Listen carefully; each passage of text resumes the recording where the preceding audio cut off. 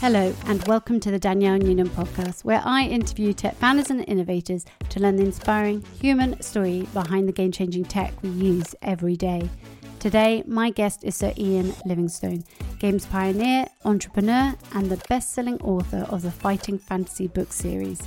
Widely regarded as one of the founding fathers of the UK games industry, Ian co-founded Games Workshop in 1975 with Steve Jackson, launching Dungeons & Dragons in Europe, Warhammer, White Dwarf, Citadel Miniatures, and the Games Workshop retail chain.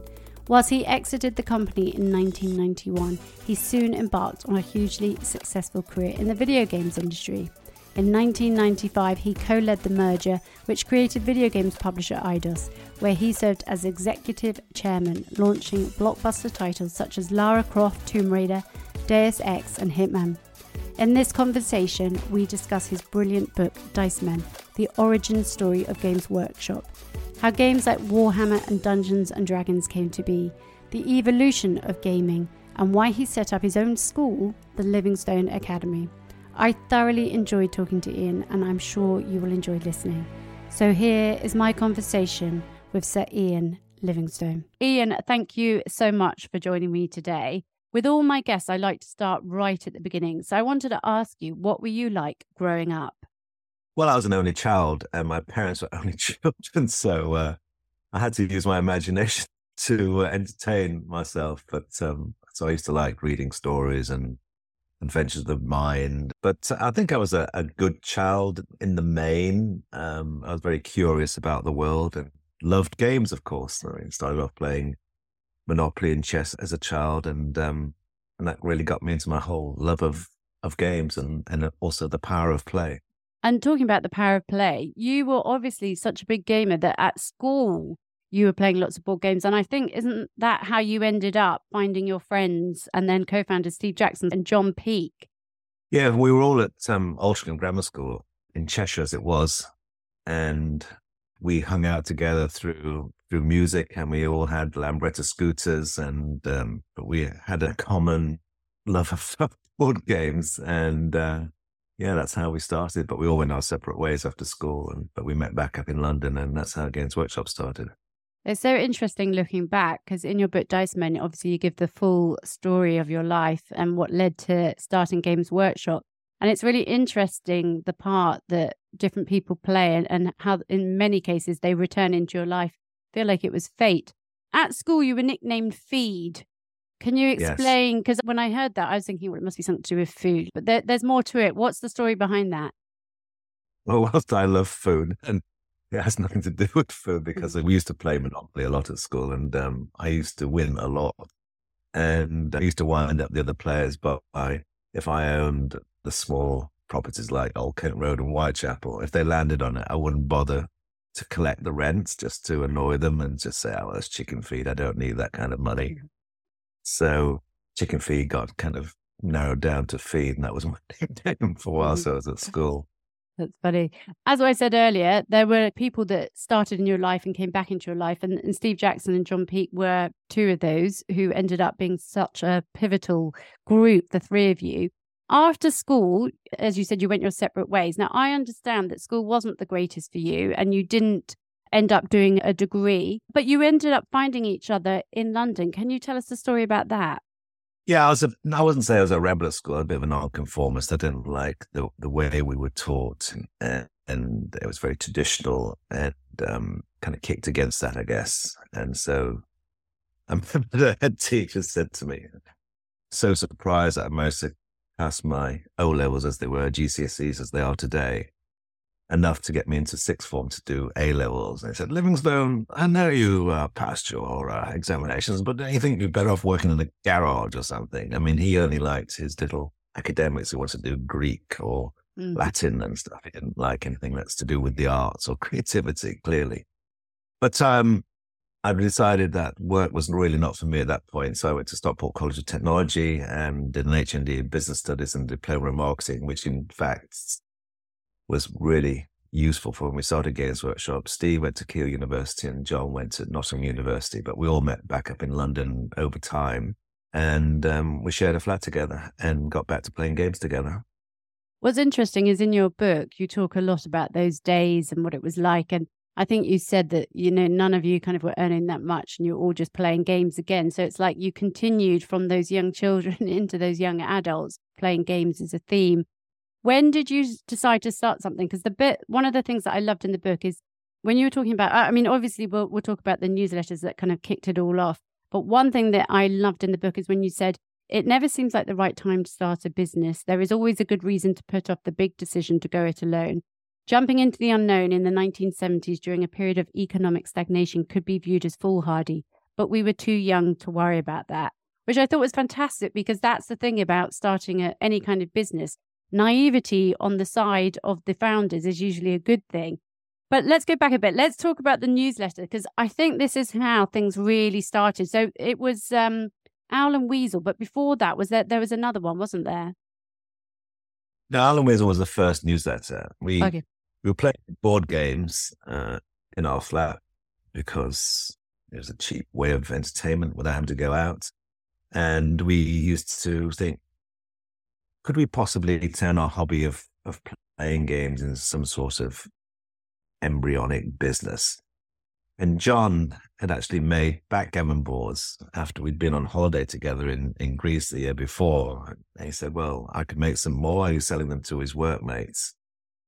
And I said, well, I'll try and sell them to shops. So that kind of got the idea of creating this games company. But then we said, how do we reach out to people? So we decided to publish this newsletter, Owl and Weasel. And we printed 50 copies, sent them out to everybody we knew in games. And one copy, don't know how it happened, but found its way all the way to Lake Geneva, Wisconsin, where it was read by Gary Gygax, unbeknownst to us, had just invented a game called Dungeons and Dragons. And he wrote to us and said, love your magazine. Here's this new game I've invented. What do you think? And it didn't look much, a pretty plain box with a very average illustration on the cover. And there was no board inside. But when you opened that box, it opened up your imagination like no game had ever done before. I don't think any game ever will again, in that it was a role-playing game. The very first of its kind, whereby one person would design a labyrinth of rooms and passageways and populate them with monsters and treasure. And the other players would assume roles of like heroes and wizards and clerics. And through conversation, theatre on the fly, they would explore the dungeons, killing monsters, finding treasure, and leveling up. And this was an incredibly new way of playing, this role-playing. And Steve and I became immediately obsessed with this game. Thought this is just a milestone in gaming history. We just played it incessantly. And so we ordered 6 copies of D&D. And on the back of that particularly small order, Gygax and his 2 directors gave us a 3-year exclusive distribution agreement for the whole of Europe, because they were delighted to have a European distributor, even though it was just 3 guys in a flat in Shepherd's Bush. But did he know that? Because when you ordered the 6 copies, were you asking to be the distributor, or did he just think, okay, well, these guys obviously like the game, they can do it? What did he know about you? He knew very little. Clearly, there's no internet, so he couldn't check this. And obviously no mobile phones, so there wasn't any kind of search potential about Games Workshop. It was just a part-time business on the 3rd floor flat in Shepherd's Bush. We didn't even have a phone in our flat, and we didn't have any money. We had our enthusiasm, and we started selling it through mail order, through Owl and Weasel. And the sales just built up, and we would see people milling around on the street looking for this shop, because we called the company Games Workshop. Of course, there wasn't a shop. He was over the window, up here, mate, and come and get your games. And they were very, very happy to walk away with a boxed copy of D&D, because it was like finding treasure. I can imagine. Do you know, because I know you dedicate the book, your Dice Man book to him, to Gary, and I know he obviously had a profound impact on your life. Do you know the story behind him starting Dungeons and Dragons? Like, what gave him the idea for it? Because it was so novel. Well, he developed it with another guy called Dave Arneson. And Gary was a prolific gamer, a raconteur, larger than life. He made things happen. And he'd written a set of rules called Chainmail, which were tabletop battles using miniatures with a fantasy supplement. And Dave Arneson had been working on a sort of role-playing idea, but hadn't really formulated into anything. So the two of them playing together came up with this role-playing concept, but Gary was the person who actually wrote up it into a set of rules and subsequently published that in box format as D&D, as it became to be known. Fantastic. So he was really the power behind the game. Mm.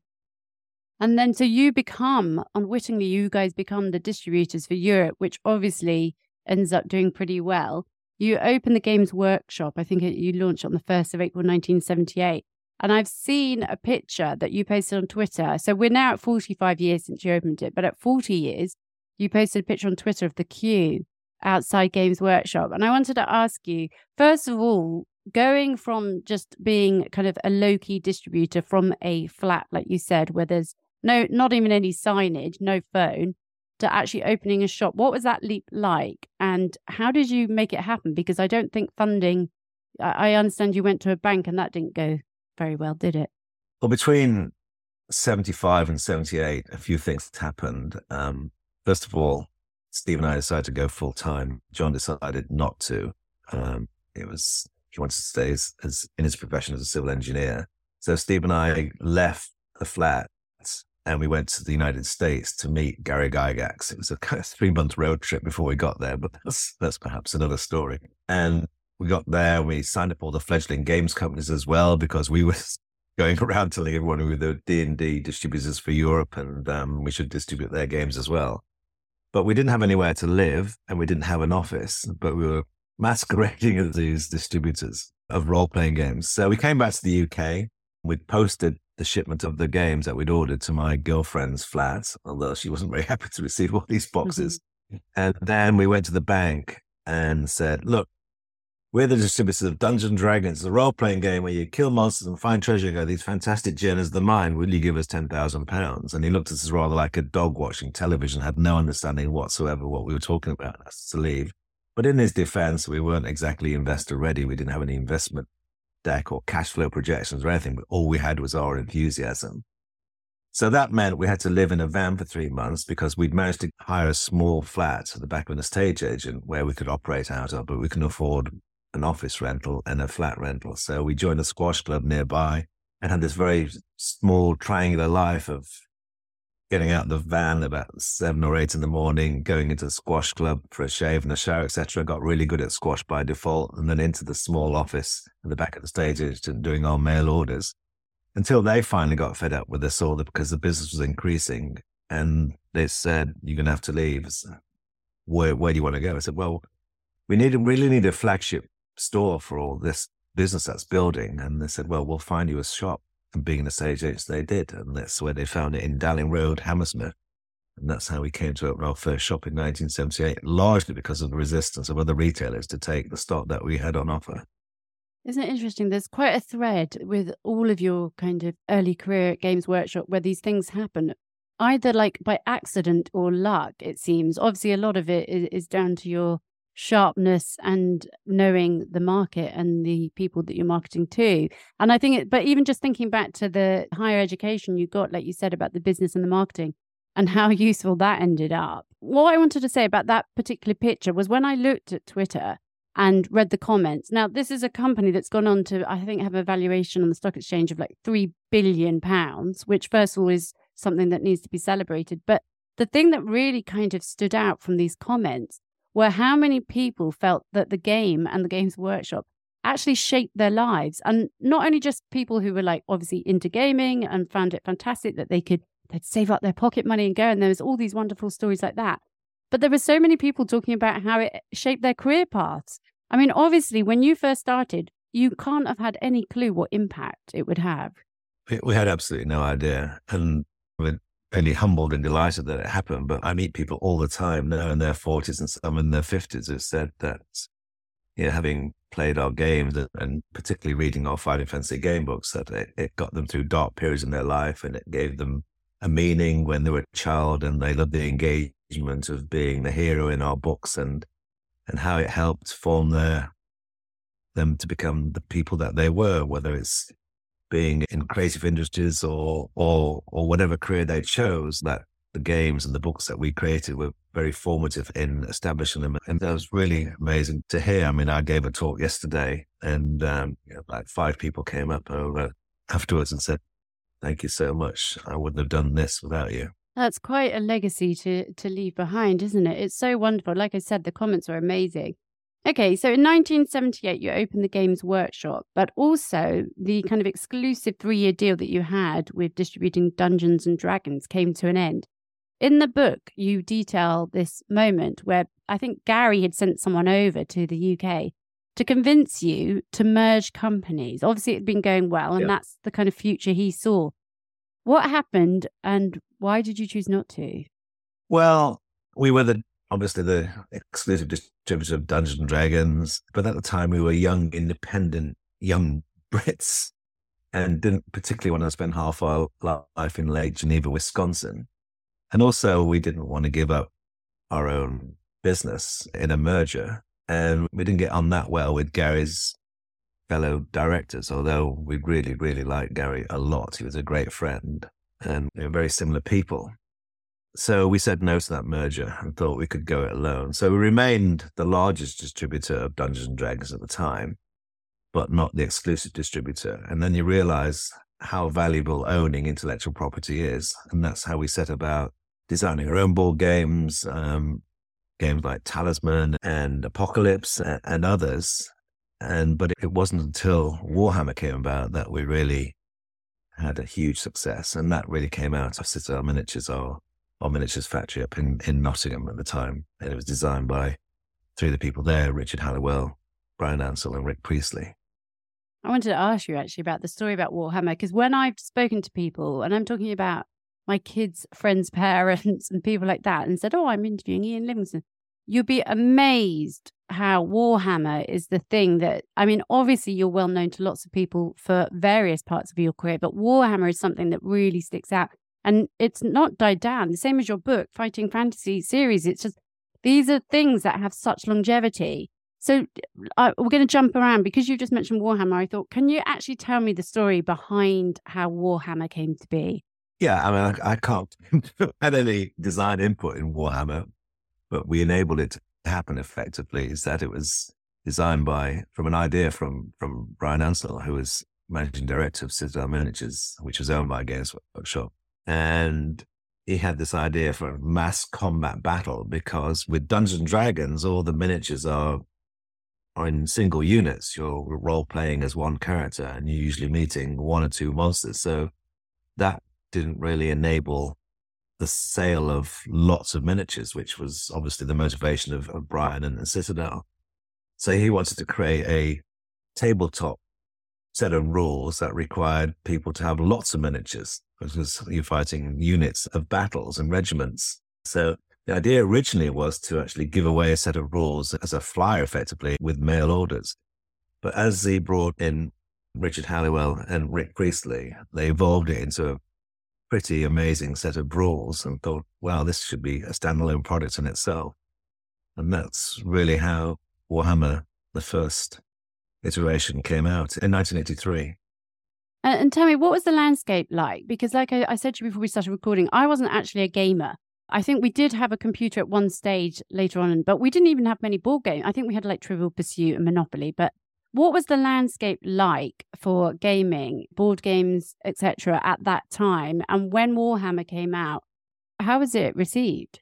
Well, the landscape was effectively in 2 parts. There was the family games, the Monopolies, the Trivial Pursuits, etc., as you mentioned.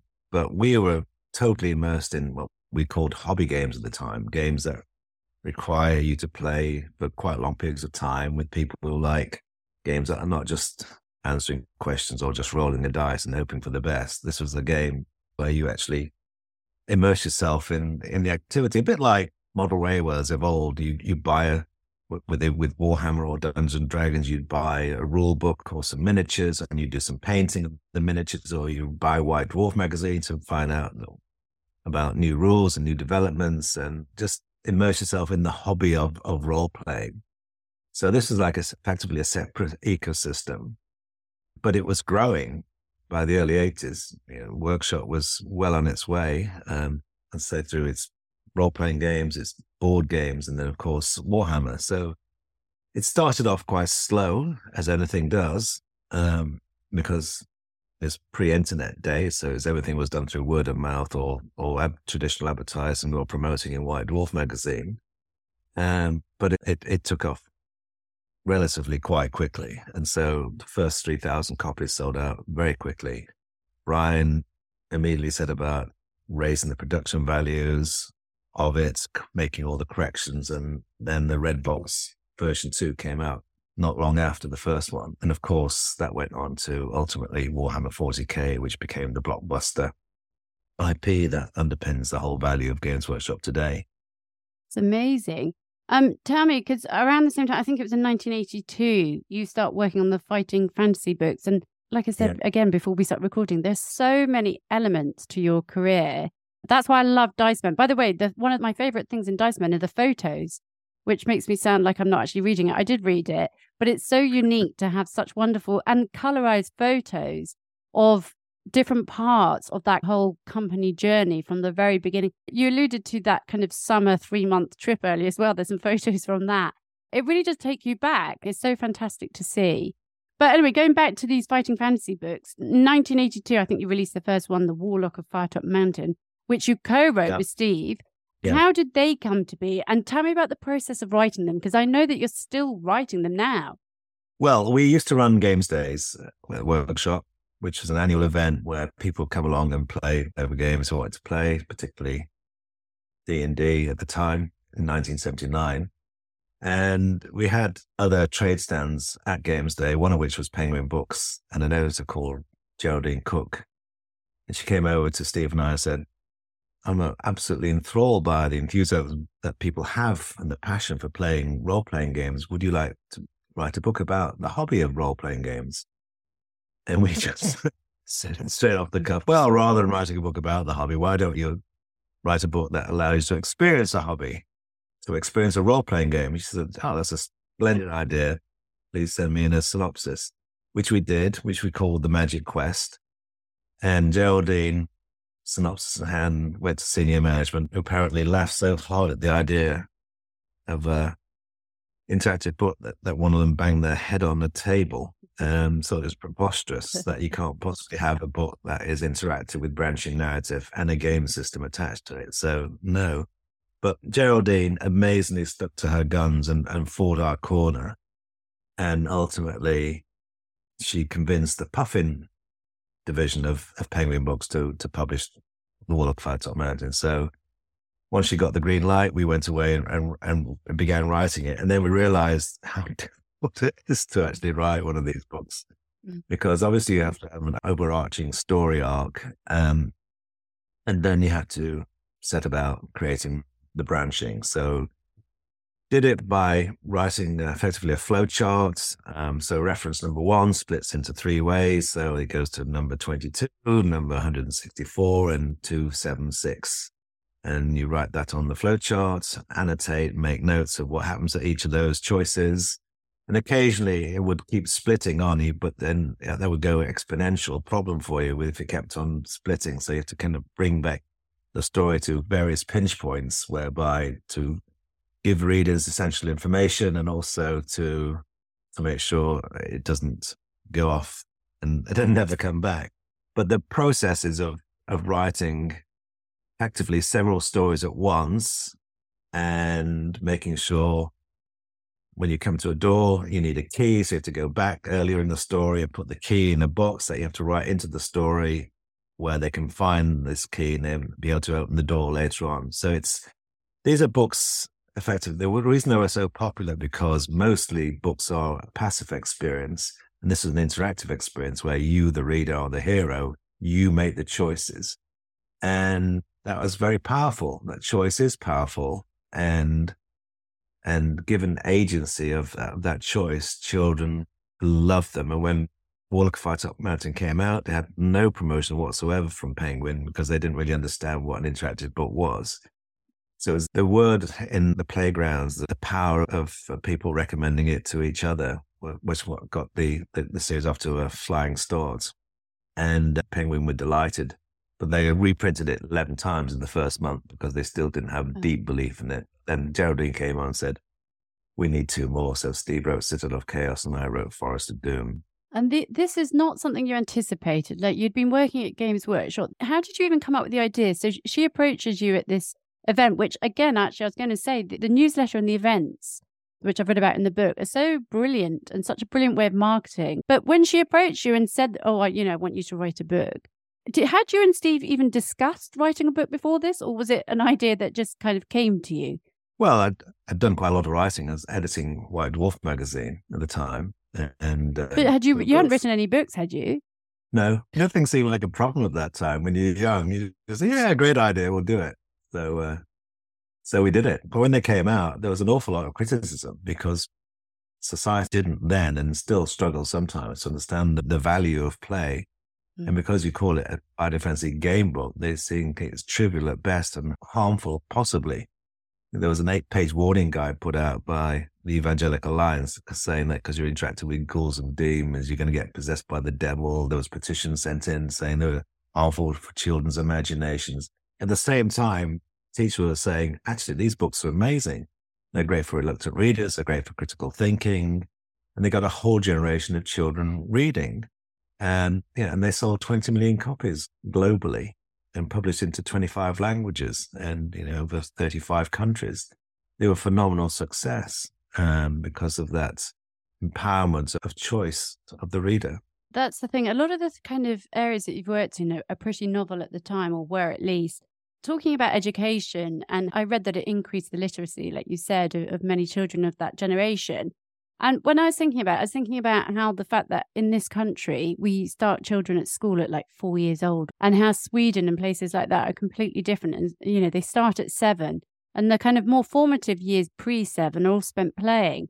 I know that you care about this quite deeply. What is to you the importance of play? Because I think gaming, video games and books, like you said, still sometimes get a bad rep because there's all these people that say, oh, it's bad for children. They need to be outdoors and they need to be playing. But then there are children that might not be sporty, or are reading books to escape and go into other realms where it's absolutely fantastic. What do you say to people that are negative about? So what did you say, for instance, when this 7-page criticism came out? What was your argument to it? Well, our argument is if books get children reading, that should be a good thing. And if it motivates them to want to start writing their own books or doing their own illustrations, that's also a good thing. And the fact that it did increase literacy has to be surely a good thing. And if we're told that because of the puzzle solving in there and navigating the branch narrative is good for critical thinking and algorithmic thinking, surely that's a good thing. So let's accept that these are actually good for cognitive improvement. And to people who criticize games, I always say, well, part your prejudice in talking about video games here, part your prejudice against 1 or 2 titles that children shouldn't be playing, and by the way, are 18 rated like films, and they're just to be told by the parents, you shouldn't play that. If you think cognitively what's happening when you're playing a game, video or board game, they require you to problem solve. You cannot get through a game without problem solving. It's not a passive entertainment like film and TV. You learn intuitively. You're not punished for making a mistake. You can fail in a safe environment. Whereas in an examination, it's a moment in time where you're tasked with remembering and regurgitating some facts. And if you get enough right, you're judged as able and you can go to university. But if you don't, you're judged as less able and effectively a failure. And it's just a moment in time, and it kind of sets your course for life of thinking that you're a failure. Whereas in a game, it encourages to play again. And over time, everyone can be a winner. So if you're playing a game like Roller Coaster Tycoon, effectively a management simulation, you're constructing the world, so you're understanding the physics of the world. You're setting the prices of the rides that you build, the economy there, therefore, and then the staffing levels required to run those rides. And if you do it right, great. And if you don't, you're not suddenly a failure. You tweak the parameters. So over time, everyone can be a winner. And we all learn at different speeds. And just because we learn at different speeds should make one person a failure and another or not. So that allows everyone to become a winner in their own minds. And games like Minecraft, effectively digital Lego, a child is constructing and learning by doing. And therefore, if they apply the heat of a furnace in the game to silica sand, they create glass, and they take that glass and they put it in their environments. And they won't forget that because they've done it themselves. And that sort of learning by doing is so powerful to engage for much deeper learning and memory. And if you think about when you're next flying to some distant location on holiday or whatever, how the pilot learned to fly, would you prefer that they learn by reading a book and memorizing the facts of how to fly, or using simulation software, which is effectively a game without the scoring? Mm. And same for surgeons, where they use simulation software to operate with any dire consequences. So games are simulations of real world events and allow people to do stuff and share and play with other people in an enjoyable way. So why can't learning be more fun? So I'm not saying education should be about playing games, but you take the principles of games-based mechanics and apply them in a cross-curricular way to learning, and trying to contextualize knowledge and apply knowledge rather than just knowledge for knowledge's sake. So I think it's important to have skills as well as qualifications and know-how as well as knowledge. And you can do that in a gaming environment. I could not agree more with you. Everything, when I was reading up about you and some of your views on this, I was nodding my head in agreement, because I've always had a problem. Even when I was a child, I could see that those that did well in exams were just those that had good memories, and how they didn't necessarily understand what they were, as you said, regurgitating.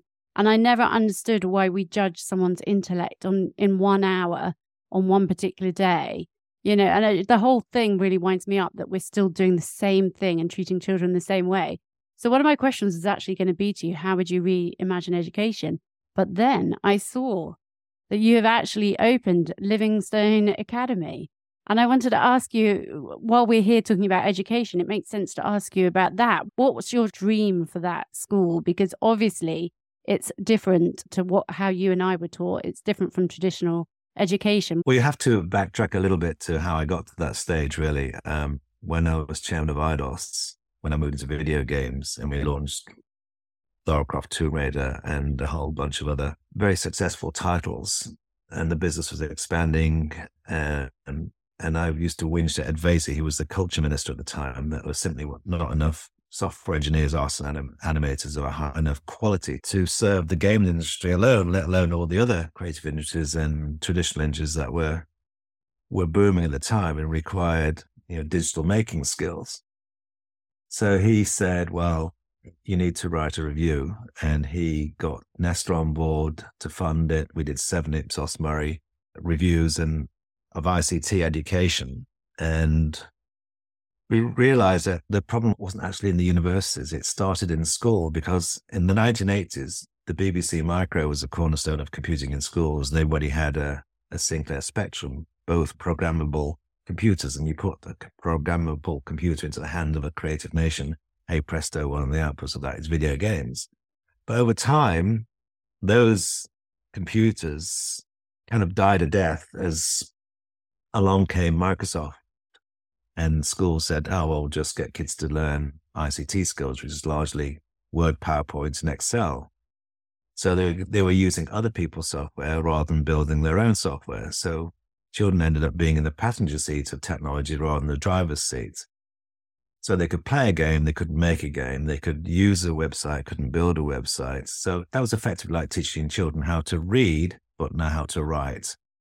So our recommendation in NextGen are 2 main recommendations. One, to have computer science on the national curriculum as a central discipline, and to have the arts included in the EBAC, because the arts have been marginalized, which seems to me crazy given we're such a creative nation. They don't actually count. They're simply a nice to have. And if we want more of a polymath approach to learning, I mean, Leonardo da Vinci, the world's best painter ever, of course, was also an engineer and a mathematician. You have to join up the right side of your brain to the left side of your brain. So I think the arts, it's not just arts for art's sake. It encourages diverse thinking, self-determination, and you'll find best engineers and everybody in top professional life are usually good at something or have a great interest in the arts. And yet we don't have it in the curriculum. So that was observation number one.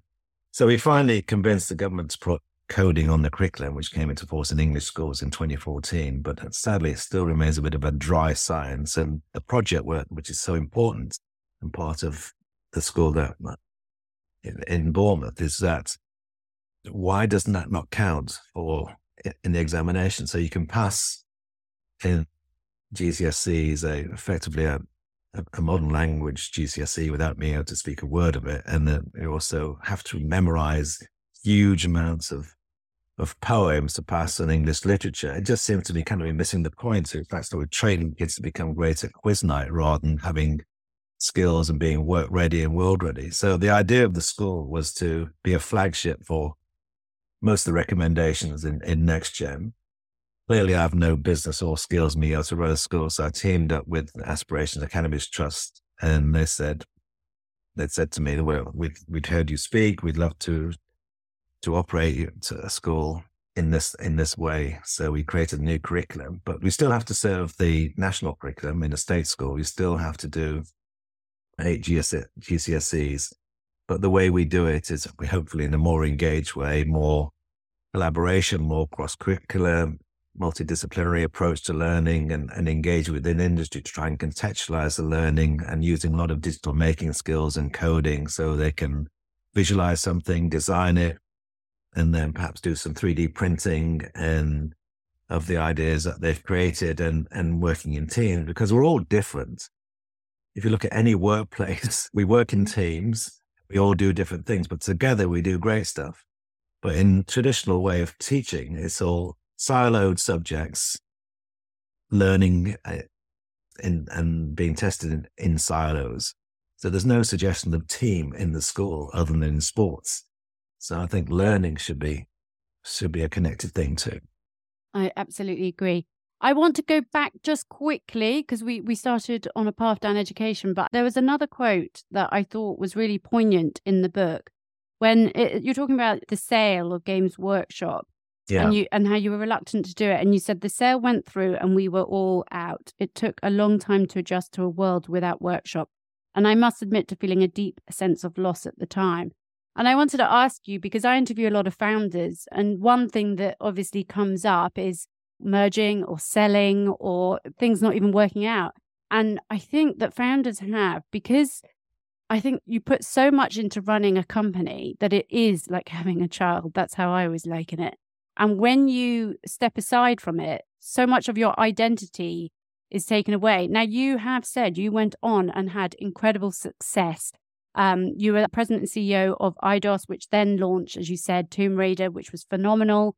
I wanted to ask you, once you left Games Workshop, the following day, you wake up, you've poured your heart, sweat, tears, and everything into this. How did it feel? Like, what does it feel to step away from something that you've worked so hard on? Well, I think it would be in a factory making, cutlery or drain pipes. I wouldn't have felt any sense of remorse, but because it was a passion project, there was a sense of remorse at the time, but it was mitigated by the fact that Steve and I were still writing Fighting Fantasy game books. And that's the reason why Brian Ansell we'd appointed him as managing director in 1986, because we were running Games Workshop during the day and having to write more Fighting Fantasy game books at night. So that could only last for so long. We did it for 3 years before I realized that we were just going to fall apart if you writing books from 8 o'clock in the evening till 2 o'clock in the morning, and then back in the office for workshop at 9 o'clock in the morning.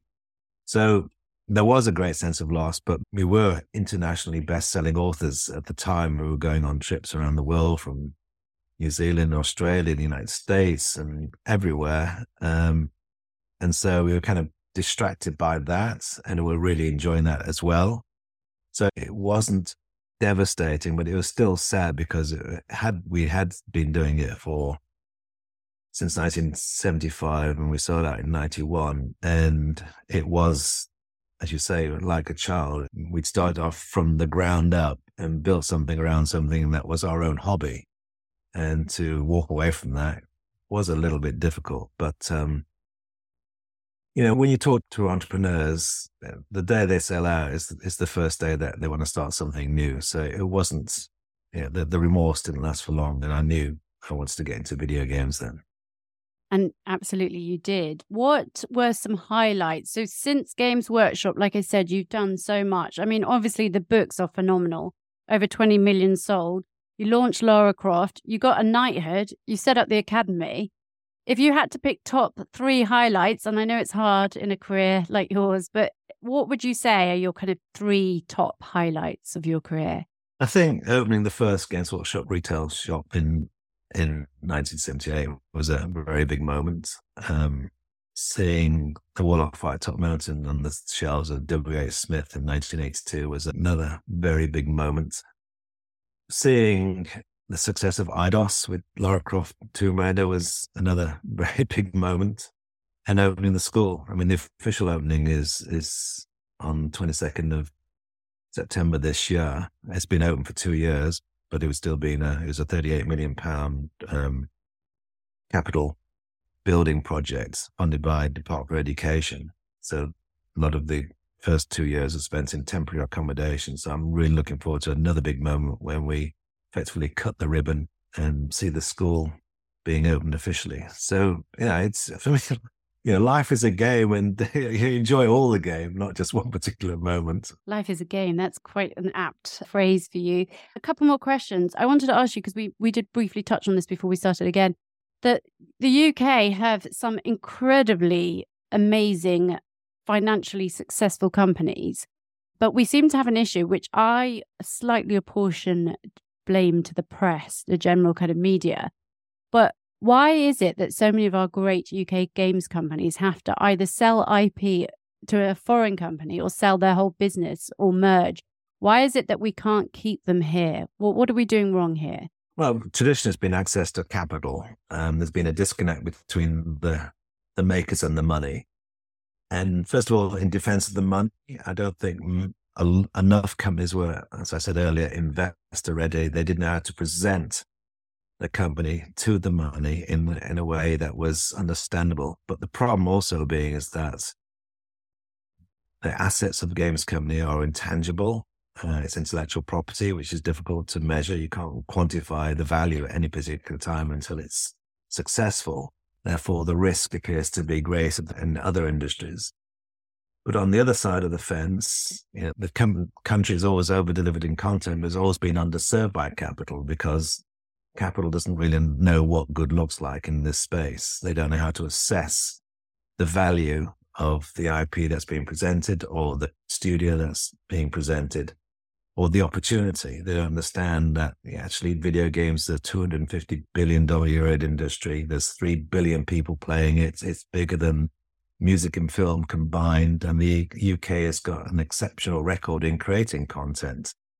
I mean, all the blockbusters you could mention that people will have heard of, from Tomb Raider to Grand Theft Auto to Football Manager to Fall Guys to Golf Clash and many, many others.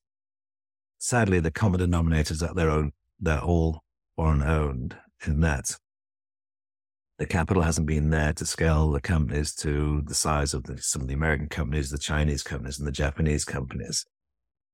I guess some people say, well, that's good because it secures inward investment and job security. But the point is that the value that is created, the profits, are banked overseas. So we need to get better understanding of the opportunity here and the value that's created both culturally, socially, and economically to the UK PLC by video games companies, because this country is particularly good at making video games, as from the titles I just mentioned and many others besides. So the government's done its part in terms of video games tax relief, which has been a great help to get games made that would not otherwise be made.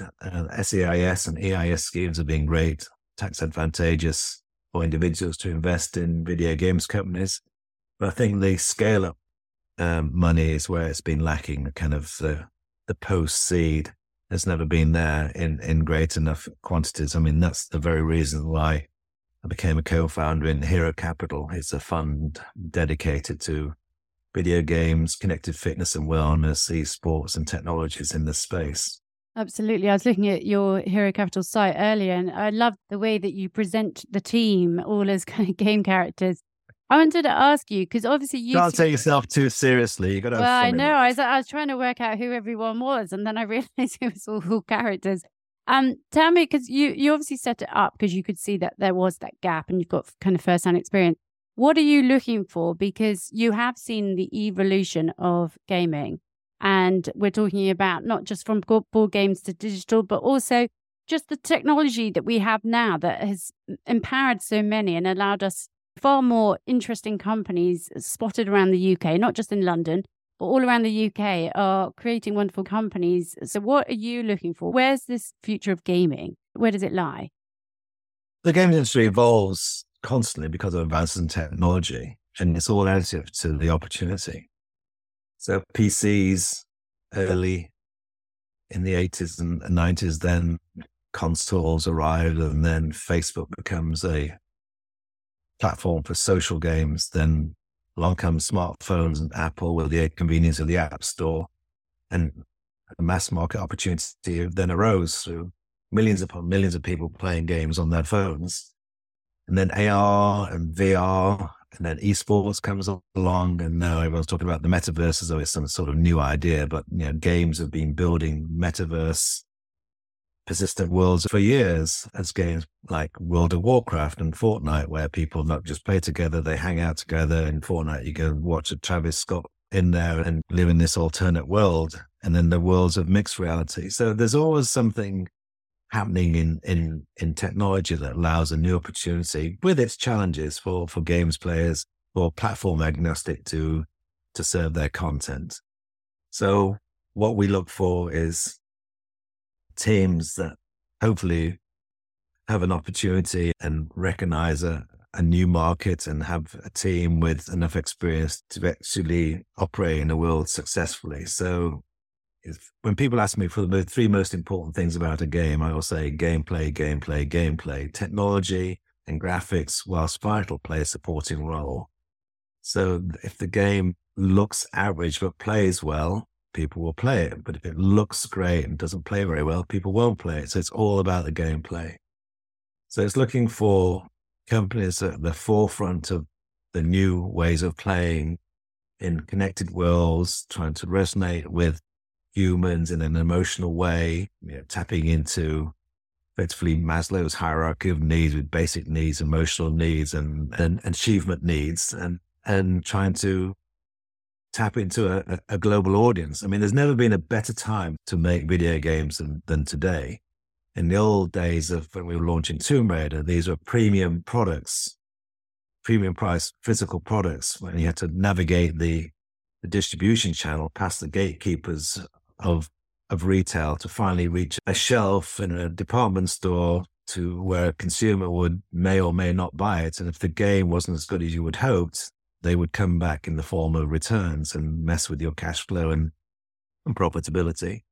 But now, through whatever digital platform you choose, whether it's a smartphone or Steam, PC, or digital console, a studio can reach a global audience, and the games are often free at the point of delivery and upselling content and monetizing content over time, as a game is now a service. So the longevity of a game has moved from a couple of months at retail with physical high-priced products to a service-based business model where it's a direct-to-consumer proposition, and that can be monetized over time. So a game like Clash of Clans, for example, is over 10 years old, still a major, major success story. So the whole business model changes as well as the technology as the games industry evolves. And interactive entertainment speaks to Generation Z. Everything they do is interactive. And guess what? They want their entertainment to be interactive too. Indeed. With so much of what you did, you were so way ahead of time. It's quite incredible. And I keep talking about your book, but it's so fantastic because it gives you that insight into that particular time in history and how far just the evolution of games and technology has come.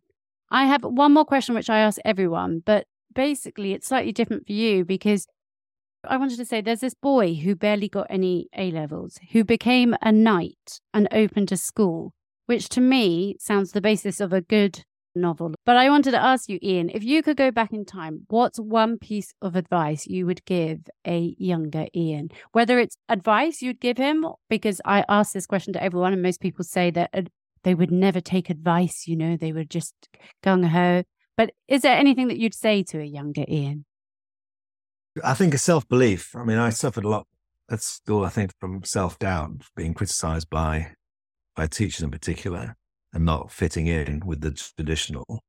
So I'd rather be a nerd than part of the I guess. But the thing I'd say is, don't be afraid of failure. Failure is just success, work in progress. And if you're driven by passion, which we were with Games Workshop, just keep on doing it, and don't do it for money.